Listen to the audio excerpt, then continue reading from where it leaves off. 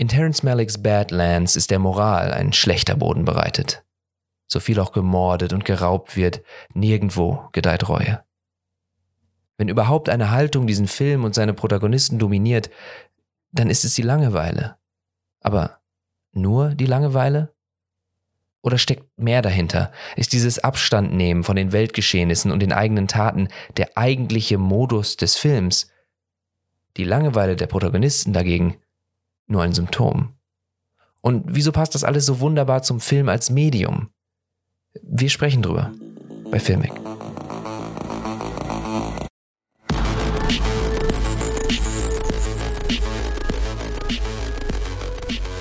Wir treffen uns wieder nach einer wunderschönen Real-Life-Sitzung über die Ferne per Skype und haben direkt einen Einstand mit technischen Problemen. Also es hat tatsächlich einen Vorteil, sich in echt zu treffen. Und wir wollen jetzt wieder in altes Terrain zurückkehren. Wir reden wieder über einzelne Filme, wir reden über Badlands von Terrence Malick und über Days of Heaven, der aus unerfindlichen Gründen im Deutschen In der Glut des Südens heißt. Also ich verstehe schon, warum der so heißt, aber was das mit dem Originaltitel zu tun hat, ist mir wirklich nicht ersichtlich.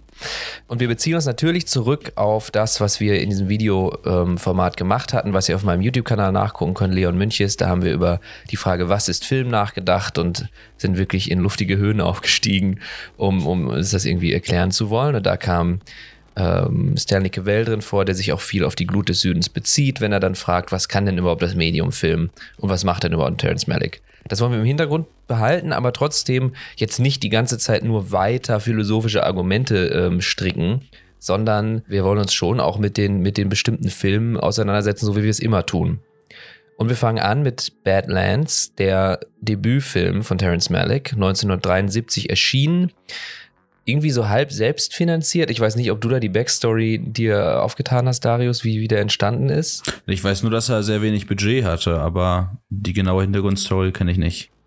Ja, ich habe nur so halb irgendwie wahrscheinlich auch zur Hälfte von Wikipedia dann da mitgekriegt, dass er ein bisschen Financing bekommen hat, aber dann auch viel selbst bezahlt hat und es ihm eben sehr wichtig war, dass er da kreative Kontrolle hatte. Und dafür, dass man dann sagt, der war günstig, ich meine, in den frühen 70er Jahren, da war Film ja noch nicht günstig. Ich meine, die haben ja auch auf Film gedreht und brauchten unendlich, wenn du dann Indoor-Sachen gedreht hättest, was nicht so viel vorkommt, brauchst du ja auch viel Licht und du hast ganz viele Locations und Autoszenen und ich meine, da passiert viel. Waffen, Helikopter. Ich hätte nicht gedacht, dass man jetzt sagt, der Film war günstig, aber scheinbar. Er sieht auf jeden Fall nicht aus wie so ein Indie, selbstproduziertes Ding. Naja, vielleicht war er nicht grundsätzlich günstig, sondern für das, was man geliefert bekommt, war er vielleicht günstig. Das mag vielleicht auch sein. So, ja. Er war auf jeden Fall sicherlich auch nicht so ein Studiofilm, der irgendwelche Kostenrekorde gebrochen hat. Und das war dann doch der war richtig ein Hit, glaube ich. Also, und hat Terrence Malick dann auch zu so einem jetzt in die Position gebracht, dass er all seine anderen Filme dann machen konnte und dass er so ein bisschen, hat wirklich schon gestartet auf einem sehr hohen Level und hat ihn auf die Karte gebracht, wie man so schön sagt. Mitspielen tut Martin Sheen, ich hätte fast Charlie Sheen gesagt, der Vater von Charlie Sheen, und auch der war zu dem Zeitpunkt noch nicht so berühmt, wie er dann später werden sollte und hat auch so seinen Durchbruch durch Badlands bekommen. Vielleicht eine kleine Anekdote zum aktuellen Filmgeschehen. Hast du den neuen Woody Allen Film gesehen? Nee, habe ich nicht. Den Rifkin's Festival? Okay, also der läuft wahrscheinlich im Sauerland auch nicht so häufig. Wahrscheinlich nicht, wie vieles nicht. Hier kann man den ab und zu mal sehen in den ganzen Kunstkinos und das ist ganz lustig, der spielt auf dem San Sebastian Filmfestival. Und bei diesem Filmfestival in San Sebastian hat Martin Sheen hat den Preis eben gewonnen für seine Rolle als Kid in Badlands. Also das ging schon gut los für die alle da. Aber das nur so am Rand. Ja, wie hat er dir gefallen, Darius? Fragen wir so an, wie immer. Was ist deine Reaktion auf Badlands? Hast du den gesehen? Nee, du hast den ja auch schon vor unserem Podcast gesehen. Also du hast den gesehen, ohne dass wir diese ganzen großen Wunschträume da aufgezogen haben, die wir im letzten Podcast aufgezogen haben, war es ja relativ unvoreingenommen. Ja, ich habe jetzt schon erstmal einmal genossen und war auch, was heißt überrascht da jetzt noch nicht, aber ich hatte vorher Thin Red Line gesehen Und der ist ja schon, also als ich Thin Red Line gesehen habe, war ich schon überrascht, weil ich jetzt, also Terrence Malick war mir ein Begriff, aber ich wusste jetzt nicht so genau, wofür der steht und dachte dann, ja, cool, ein Kriegsfilm und dann geht's ja schon erstmal ein Stück weit in eine andere Richtung von der Inszenierung her und da war ich jetzt dann schon überrascht, weil er jetzt ja schon noch mehr linear einfach eine Geschichte erzählt, erstmal der Film und fand das auch sehr gut. Also hat mir sehr viel Spaß gemacht. Ja, das fand ich nämlich auch. Also ich freue mich, dass er Spaß gemacht hat, weil es bei mir genauso war. Aber ich habe den auch sehr spät gesehen in meiner Terrence. Ich glaube, der erste Terrence Malick-Film, den ich gesehen habe, war Tree of Life. Und ich habe dann, und das ist ja schon einer, der so etwas abgedrehter ist, was die Inszenierung angeht und was die ganzen Stilmittel angeht. Und dann habe ich Badlands gesehen und war schon fast enttäuscht, dass der so klassisch stringent erzählt war. Und meine erste Intuition war dann irgendwie so, ja, also da kann man schon mal so ein bisschen hier wird man auf einen Vogel gezeigt und hier wird mal so ein bisschen so ein poetisches Voice-Over und es wird so ein bisschen entzerrt, diese Geschichte, die ja dann doch so ein Bonnie und Clyde-mäßiger Roadtrip ist am Ende. Und dachte so, ja, okay, nett, ne? Aber ist so ein bisschen, da ist angelegt, was sich irgendwann mal zu einer tollen Blume Terrence Malick entwickeln wird. Und als ich den jetzt aber das zweite Mal gesehen habe, da war das dann nicht mehr so. Da konnte ich den wirklich auch als eigenen Film, der für sich steht, sehr genießen, hatte sehr viel Spaß daran und sehr viel Freude. Und ähnlich ging es mir auch bei dem Film, über den wir später noch reden werden, Days of Heaven, den ich dann auch, wenn man anfängt bei diesen neueren, abgedrehten Terrence Malick-Filmen, wo alles Weitwinkel ist und alles nur irgendwie, die Kamera macht so und dann schneidet es direkt weg, dann und man mag das, dann findet man das da nicht so sehr. Und ich musste den einmal sehen, um da irgendwie meine Erwartungen loszuwerden. Und dann, als ich den jetzt letztens nochmal gesehen hatte, sowohl Badlands als auch Days of Heaven, dachte ich, was für wunderschöne Filme, ohne dass ich da jetzt zwingend Terrence Malick drin gesehen habe. Zumindest das, was ich dachte, wäre Terrence Malick. Also das fand ich richtig cool. Ist, glaube ich, ein Film, den man wirklich auch jedem ans Herz legen kann. Ich weiß nicht, ob du mal Bonnie und Clyde gesehen hast. Ja. Und wer den mag, der mag auch Badlands. Also das ist jetzt nicht so abgedreht, dass man da gar nicht hinterkommt. Und es sind gute Charakterzeichnungen da. Das finde ich sowieso. Die sind mir ja nicht sympathisch gewesen, muss ich sagen. Kit und Holly hieß sie? Ich weiß es nicht mehr genau. Ich weiß nur doch, Holly, genau. Ja, Kit Holly und Holly. Ist richtig, ja. Mhm.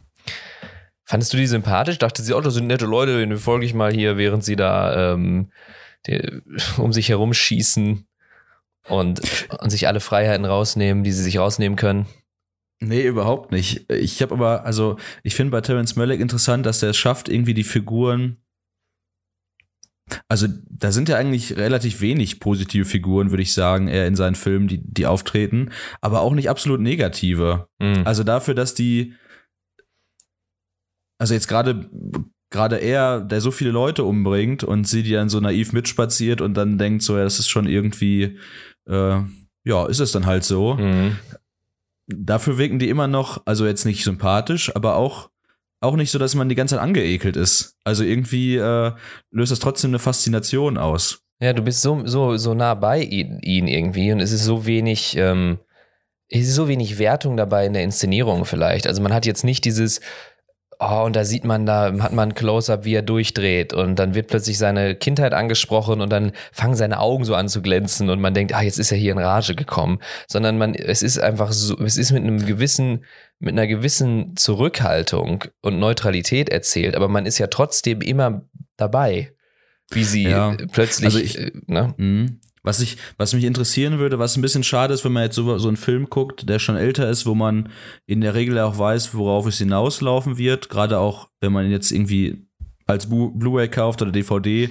Und jetzt, ich lese schon meistens die Texte nicht genau deswegen, aber manchmal stehen da ja schon irgendwie sowas wie Bonnie und Clyde. Und da weiß man ja schon, was passieren wird. Ja. Nur würde mich mal interessieren, gerade bei dem ersten Mord an ihrem Vater, ob man da jetzt sehr überrascht ist oder nicht, weil ich weiß natürlich dann jetzt nicht, weil man irgendwie die ganze Zeit schon denkt, ja, gleich eskaliert es. Aber es ist ja wirklich, wie du schon sagst, es passiert irgendwie an sich irgendwie relativ nüchtern. Was dabei auch dazu führt, ist halt ja ganz oft dieser naive Off-Kommentar von Holly, der das Ganze dann ja irgendwie wieder in so eine komische Bahn lenkt. Also das ist dann nicht mehr noch einfach so, dass man jetzt irgendwie angewidert ist.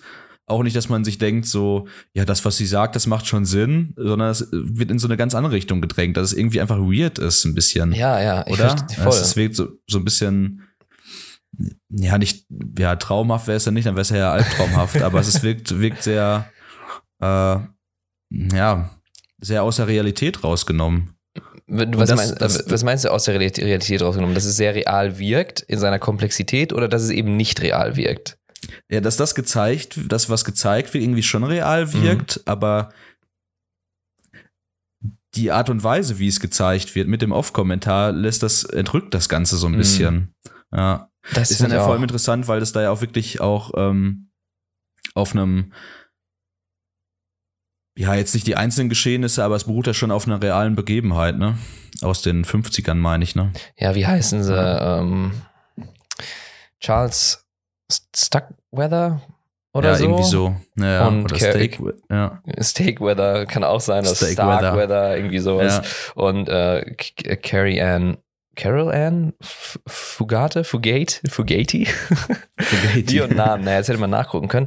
Aber genau, es ist, glaube ich, lose basiert auf dieser Geschichte, die da passiert ist. Aber ich finde das einen interessanten Punkt, dass man, weil es was genau beschreibt, wie ich mich fühle mit diesem Voice-Over. Und es ist auch anders als bei den anderen Terrence Malick Voice-Overn. Du hast ja diesen einen bestimmten Charakter, auch in Days of Heaven später, immer dieses sehr naive, junge Mädchen, immer an der Stelle, die Jüngste, die da dran teilnimmt, die dir irgendwas erzählt. Und die ja irgendwie, ach ja, und der Kid, der war so lieb und irgendwie hat er immer das gemacht, das weiß ich auch nicht, das fand ich ganz toll. Und dass das diese Gewalt, die ja schon nicht so übermäßig inszeniert wird, die passiert einfach, wie als ob das ein automatischer Ablauf ist. Ja, dass das so komplett natürlich wäre, ne? Ja, komplett natürlich und dann wird das kommentiert und dieser Kommentar passt auch nicht einfach nur rein als die Filmemacher haben jetzt eine Äußerung, die Filmemacher wollen jetzt einen Kontrast machen zwischen toller Poesie der inneren Stimme und der extremen Gewalt nach außen, oder das ist alles nicht da und dann hast du genau das, so eine Entrückung, dass du bist diesem Mädel irgendwie so nah, weil sie dir, wie wir das im Podcast ja schon hatten, die ist halt als Person dann da, die flüstert dir ins Ohr und sie ist die eine, die ja auch spricht und die Gedanken formulieren kann, während alles andere einfach passiert, sich dir einfach so darbietet und jetzt steht man so damit und man kann ja nicht zurückreden. Man würde ihr, glaube ich, gerne ins Gewissen reden. Ja. Ja, aber vielleicht ist das auch ein Stück weit wieder das, was man als Zuschauer dann selbst empfindet und es dann darüber ein Stück weit reflektiert bekommt, weil man sich die ganze Zeit denkt so, auch am Ende, wo sie dann sagt, also sie ist ja nicht dann irgendwann sauer auf ihn oder sagt dann so, also ja, rastet aus oder sowas oder ist traurig, weil ihr bewusst wird, dass da eigentlich passiert ist und dann sagt er mehr so, ja, ich habe jetzt keine Lust mehr weiter wegzulaufen und bleibt dann halt einfach da, während er flieht und ja, genau, wo man dann sagen würde, ja, Mädel, jetzt merkst du es noch? Weißt du, ich meine? Ja, das stimmt. Und man muss dann irgendwie selbst denken, ja, aber ich schaue das hier und fühle mich irgendwie fast ähnlich, weil so ganz entrüstet bin ich ein Stück weit auch nicht. Ja, das stimmt natürlich. Ja.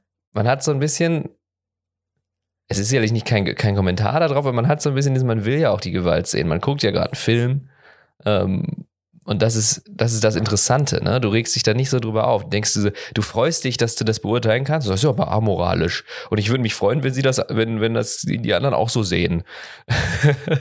Aber es ist nicht so sehr, dass du dir wünschst, dass das nicht passieren würde. Auf eine komische Art und Weise. Ja. Aber interessante Charakterzeichnung bei ihr, finde ich. Dass sie dann auch so dass sie dann sagt, jetzt habe ich keine Lust mehr, ich weiß nicht, ob man dann sagen kann, diese Leute sind dämlich. Weißt du? Ja, naiv trifft's ja wirklich extrem. Aber dämlich würde ich jetzt auch nicht sagen. Ich weiß es nicht. Ja, vielleicht ein Stück weit schon, weiß ich nicht. Ist ein bisschen. Die stehen so komisch im Leben. Also ich meine, was ist das? Ich hatte mir auch aufgeschrieben, das ist einfach, und das mag dieses Entrückte sein. Und das ist vielleicht diese Einsamkeit, über die wir gesprochen haben bei diesen Filmen, dass man nie so das Gefühl hat, man wird da jetzt entlanggezogen, sondern man wird da so vorgestellt und ist nicht so richtig Teil daran. Und ich glaube, das hat Terrence Malick schon immer so einen Griff drauf. Und das löst erstmal im ersten Zugriff so was Melancholisches, Lakonisches irgendwie aus.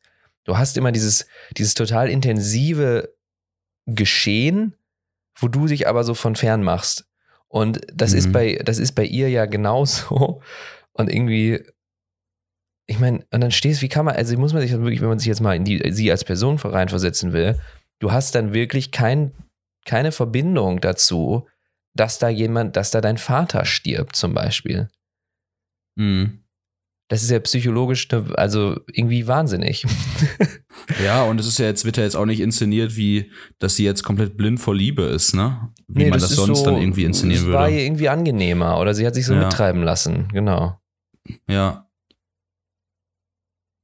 Also es lässt einen schon ein bisschen zurück, wo man so sagt, wo man nicht so richtig weiß, wie man dazu. Ja, das stimmt. Ich habe auf jeden Fall also nicht so ein Melancholie-Empfinden wie bei seinen späteren Filmen. Ja. Wo aber, glaube ich, vielleicht noch mal ein bisschen mehr reinspielt, auch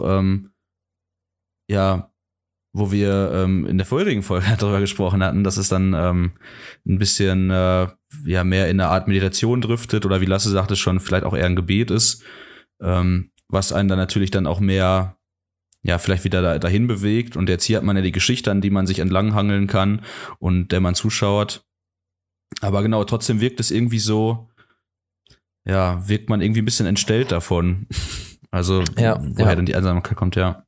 Also ich finde, dieses Abseitsstellen ist da auf jeden Fall irgendwie dabei. Und vielleicht nicht auf dieser fundamentalen Ebene, wie wir es dann später besprochen werden, dieses Gebethafte, dieses Meditative, sondern dass man hat da passiert so viel, also eine Geschichte passiert und du hast aber mehr noch als bei anderen Filmen vielleicht, die versuchen da so sehr reinzuziehen in die Geschichte auf dramatisch und jetzt hier so Hitchcock-mäßig Suspense und du bist an den Bildschirm gefesselt, dass die Bewegung genau das andere ist, dass die dich daneben stellt, neben dieser Aktion und dich da so ein bisschen. Und schwierig, also kalt lassen wäre ja das ist ja nicht weit entfernt von sich langweilen. Und das kann es ja nicht sein und das ist es ja auch nicht. Da passiert ja mehr. Da passiert ja eine ganz bestimmte Stimmung und lakonische Haltung zum Leben, die noch nicht dieses Meditative ist, die aber eher in die Richtung geht, als dass ich lasse mich total davon treiben und bin total dabei. Und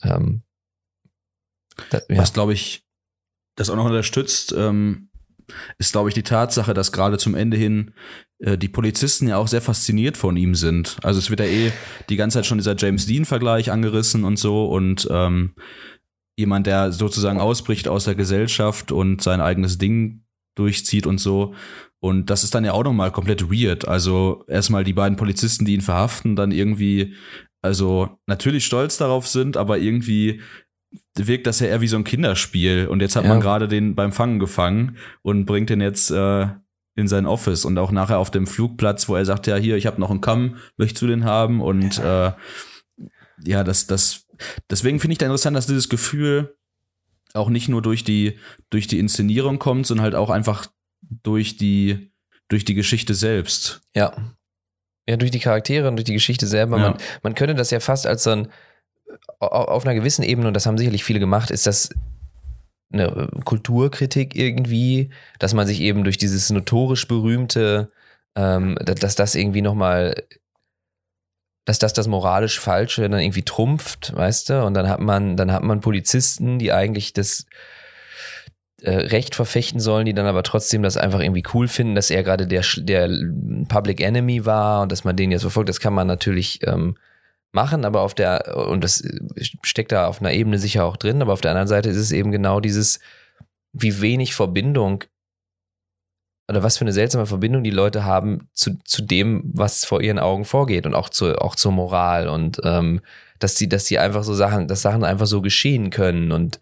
dann findet man da eine Sache faszinierend und lässt alles andere dafür so ein bisschen nicht hintenüber, nicht in so einer Obsession, sondern sagt so, der sieht schon aus wie James Dean, ne? Und dann lacht man irgendwie darüber und vergisst Mord und Totschlag und vergisst den Eid, den man geschworen hat als Polizist und alle leben so ihre Funktion irgendwie aus und haben auch nicht so richtig eine existenzielle Verbindung zu dem Polizistsein.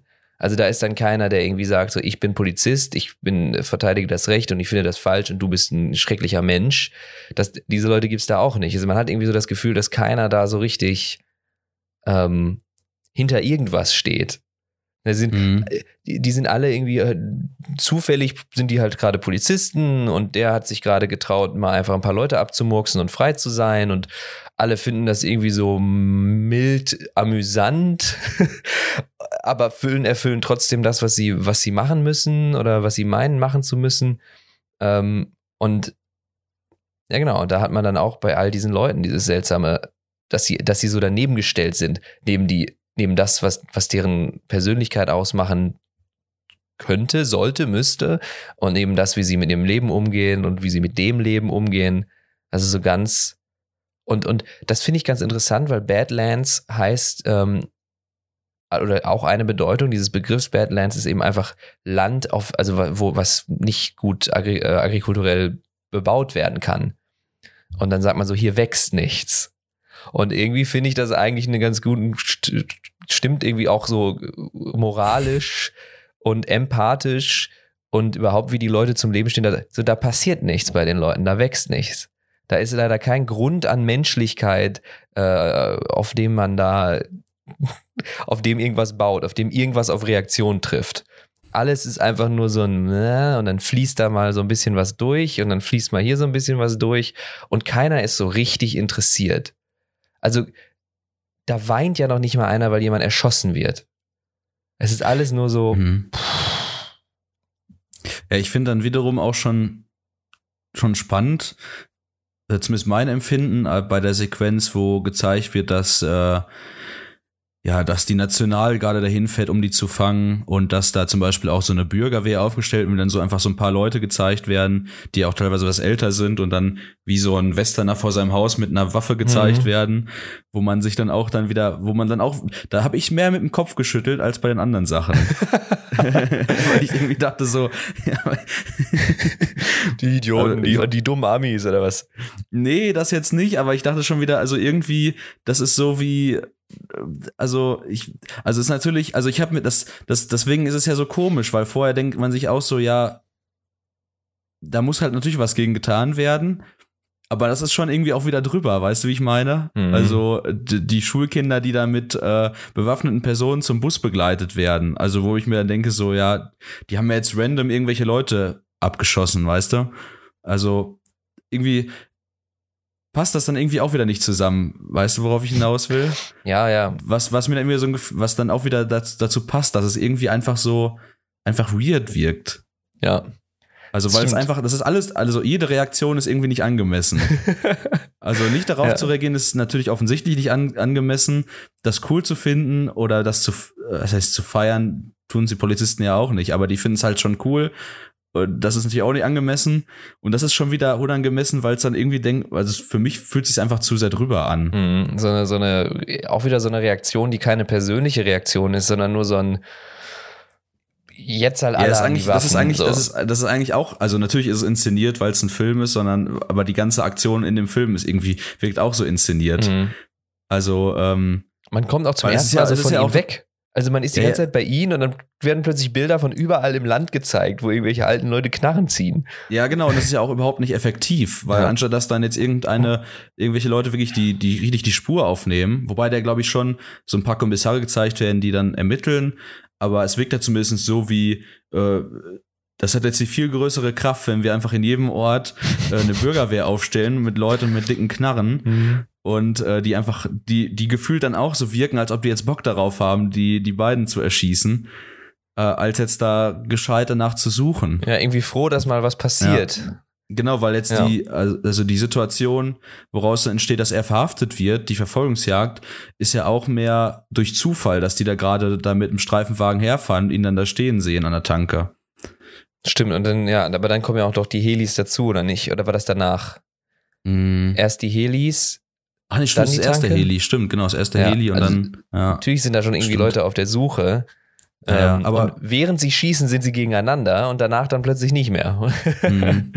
Und selbst dann ist ja zumindest noch so, dann kommt dann ein Heli mit 2 Personen. Also irgendwie, weißt du, worauf ich hinaus will, das wirkt irgendwie alles dann immer sehr, sehr komisch und also ja, das passt irgendwie zu dem Gesamtgefüge. Ja, ich finde, das ist es. Ich finde, wir haben irgendwie zumindest gut beschrieben, was man da wie ich mich fühle, wenn ich den Film gucke. Ich weiß nicht, ob man da jetzt groß noch mehr hinein kann und das dann mit der Filmtheorie zusammenzubinden. Aber man hat. Ich finde, ich finde aber auf jeden Fall interessant, dass man da, also ich weiß jetzt auch gar nicht, wie kritisch es dann am Ende sein soll, weil ich glaube, wenn er es richtig kritisch ausformulieren wollen würde oder gewollt hätte, da hätte er es ja, glaube ich, auch dann extremer gemacht oder anders gemacht, so wie das New Hollywood er gemacht hat. Aber ich finde einfach so spannend, dass man dass wir jetzt über den ersten Terrence Malick-Film sprechen können, aber einiges aus dem Inhalt ziehen können, aber auf Gefühle oder Empfinden, die man als Zuschauer hat, die man später auch noch hat, aber aus einem ganz anderen Kontext heraus. Ja. Das stimmt, man kommt irgendwie, ist die Frage, ob man sich bei allen Terrence Malick-Filmen dann irgendwann noch was aus dem Inhalt ziehen kann oder ob er später versucht, ob später die Form so sehr überhand nimmt, dass man da, das muss ja nichts Schlimmes sein, aber dass man gezwungen wird, diese Fragen nach dem Wesen des Films zu machen und dieses Abseitsstellen gestellt werden, dann tatsächlich auf dieser sehr fundamentalen Ebene sehen muss, wo man das hier eben, ist es ja noch so sehr, ist es wirklich ja gebunden an das, was am Bildschirm passiert. Die Charaktere spiegeln das so ein wenig und man hat irgendwie einen anderen Zugriff da drauf noch bei Badlands, als vielleicht später. Ich meine, ich weiß es nicht. Ich muss sie dann auch noch mal sehen, jetzt mit unserem ganzen Vorgeplänkel dazu. Aber ja, es ist auf jeden Fall schon direkt ein Malick-Film. Man sieht ja auch, der ist so inszeniert, du weißt, dass er genauso inszeniert ist, wie er inszeniert werden sollte. Da sind keine, ich mach mal eine Geschichte und dann gucken wir mal mit dem Kameramann, wie wir irgendwie die Kamera positionieren, damit wir eine Szene vernünftig auflösen können. Ja, wie Schuss, Gegenschuss und noch eine Totale. Und dann haben wir es ja. So, das ist es ja ganz offensichtlich nicht. Und das finde ich dann schon, es ist wahnsinnig in dieser Melancholie, in dem Lakonischen, wahnsinnig kraftvoll inszeniert. Also man kann da wirklich, man hat schon das Gefühl, man guckt da jemandem zu, man guckt da jemandem zu. Da ist jemand, der hat was gemacht, genauso wie es sein muss. Und das ist ja auch immer schön, wenn man einen Film schaut. Wenn man nicht das Gefühl hat, so, okay, zusammengeschusterte, es ist, weiß ich nicht, so ein Leimtisch, der irgendwie schon hält. Ja. Und, das ist jetzt überhaupt gar nicht tief, aber Terrence Malick hat einen Cameo-Auftritt in Badlands. Hast du es gesehen? Ja, genau, der ist der Mann, der vor diesem reichen, also vor dem Haus steht und den reichen Mann sprechen will, den sie da gerade gefangen halten, sozusagen. Ja, genau. Und das fand ich irgendwie krass, als ich das gesehen hatte, weil Terrence Malick sich ja wirklich nicht fotografieren lässt und gar nichts. Aber bei seinem ersten Film hat er dann da mitgespielt und ich hatte mich gewundert, wie das sein kann. Aber der Schauspieler, der das eigentlich spielen sollte, ist nicht aufgetaucht. Ach, deswegen hat er es gemacht, Ja, und dann musste er es selber machen. Weil die einzige, weiß ich nicht, ob er dann gerade so vom Outfit her gepasst hat und er kennt natürlich die Zeilen, ne? Er weiß, was da zu sagen ist. Aber das fand ich ganz lustig, dass er sich eigentlich komplett raushält, aber im ersten Film noch so einen Cameo-Auftritt hatte. Da habe ich nämlich erst gedacht, ob er vielleicht eigentlich mal so da nichts gegen hatte. Auf am Anfang dachte ich mache das so wie Hitchcock. Ich komme in jedem Film einmal vor. Ja, das machen ja auch wirklich viele. Also irgendwie Tarantino macht das ja auch. Und aber Aber da ist es ja meistens eher sowas, gut, wenn man das weiß, dass man vielleicht dann eher danach guckt, aber sonst, wo man das Gesicht dann kennt. Und jetzt habe ich auch beim zweiten Mal gucken fast so mal angehalten. Dachte, das ist er. Aus. Ja, und war dann ein bisschen überrascht, aber gut, er ist ja auch, ja, ich weiß gar nicht, was der wann er geboren wurde, also was er für ein Jahrgang ist. Aber war dann irgendwie überrascht, weil ich dachte, sein erster Film in den 70ern, da wirkt er schon relativ alt. Ja, das fand ich auch. Das ist aber manchmal so, ne? 43 ist er geboren. Ja. Also war 30, als der Film rauskam. Krass. Dann sieht er da, gut, liegt wieder ein bisschen an der Figur, da hat er auch so einen Schnäuzer, glaube ich, und ja, also die alte Klamotte da an, irgendwie, ich glaube, man denkt auch, Leute sehen älter einfach nur anhand der Kleidung, die sie tragen. Ja, früher sahen Leute auch älter aus, wenn die immer so einen beigen Anzug anhatten, ne? Und so ein Quatsch. Ja. Das fand ich ganz cool. Also auf jeden Fall ein sehenswerter Film, der nicht nur vorzeichnet, irgendwie was Terrence Malick ausmacht, sondern auch schon an sich gut die ausgeführt, gut gemacht ist. Und vor allem sieht man ja auch ein Stück weit nochmal ein bisschen eine andere Facette von ihm, ne? Und das ist ja gerade für, wenn man jetzt wirklich, ja, wie jetzt bei dir, wo du erst Tree of Life gesehen hast und wenn man jetzt vielleicht dann auch erst die To the Wonder und Night of Cups oder wie sie alle heißen. Ja, genau, Night of Cups, diese Filme gesehen hat, weil da denkt man sich ja manchmal schon, es ähnelt sich teilweise schon ein bisschen und da ist es dann vielleicht auch schön, einfach mal was anderes von ihm zu sehen, ein bisschen. Ja. Und was mich auch, oder worüber ich mich sehr gefreut habe, ist die Melodie, ich weiß gar nicht, wie die heißt, die auch Hans Zimmer dann für True Romance aufgegriffen hat. Dieses Dim-Dim-Dim-Dim-Dim-Dim-Dim. Ich kann es jetzt schlecht nachmachen. Ja, ich weiß aber, wie diese Anfangsmelodie, die zwischendrin auch nochmal gespielt wird. Ja. Und die finde ich unglaublich schön und kannte die aber vorhin nur aus True Romance und wusste gar nicht, dass die quasi auf einem Musikstück basiert, was schon mal im Film aufgegriffen wurde. Weil ich glaube, das wurde ja jetzt auch nicht dafür komponiert, sondern ist, glaube ich, irgendwo anders raus. So genau weiß ich es nicht. Aber ich habe mich auf jeden Fall sehr gefreut, als ich die gehört habe. Und die passt ja auch wieder gerade, ja, weil die irgendwie auch wieder so eine naive Melodie ist, die einfach nur gute Laune macht. Und Musik ist sowieso auch was, wo wir wenig drüber gesprochen haben, was aber Terrence Malick auch natürlich sehr gut macht. Also er hat natürlich ein sehr musikalisches Wesen. Irgendwie, ich habe einmal mit Hans Zimmer, welcher Film war es denn?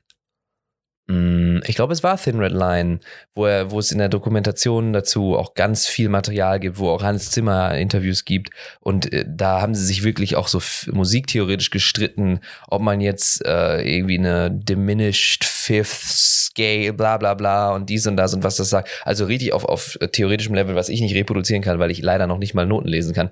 Da ist er eben auch ganz tief dabei und ist sehr involviert und engagiert im sowohl Sounddesign als auch der musikalischen Untermalung. Klingt immer so, als würde man das da einfach nur runterbapsen. Deswegen ist es eigentlich immer falsch zu sagen Untermalung, aber man weiß ja, was gemeint ist. Ist ja immer sehr involviert dabei. Und ich finde, bei Badlands ist das stilgebend, die Musik. Und ähnlich wird es dann auch bei Days of Heaven, wo ich die Einstiegsmusik, also das ist ein klassisches Stück, das ist vom Karneval der Tiere, das Aquarium, glaube ich, wo du einfach direkt da bist und denkst, okay, ich bin so ein wenig, also ich bin verzaubert, also keine Ahnung, das macht er wirklich gut. Ja, und da ist es ja auch von Ennio Morricone gemacht, ne, in Days of Heaven, ne? Ja, aber da frage ich mich so, ich sehe halt nur Ennio Morricone. Reden wir jetzt über Days of Heaven? Von mir aus können wir übergehen. Okay, dann machen wir, dann gehen wir über, das passt jetzt. Also ihr lieben Leute, in 2 Wochen geht's weiter, aber für uns jetzt direkt. Ach so. Stimmt, ich habe den Cut vergessen. Den Cut mit Days of Heaven, ja, Badlands. Kann man sich auf jeden Fall angucken. Geht 90 Minuten, kann man auch mit der Freundin schauen. So, weiter geht's.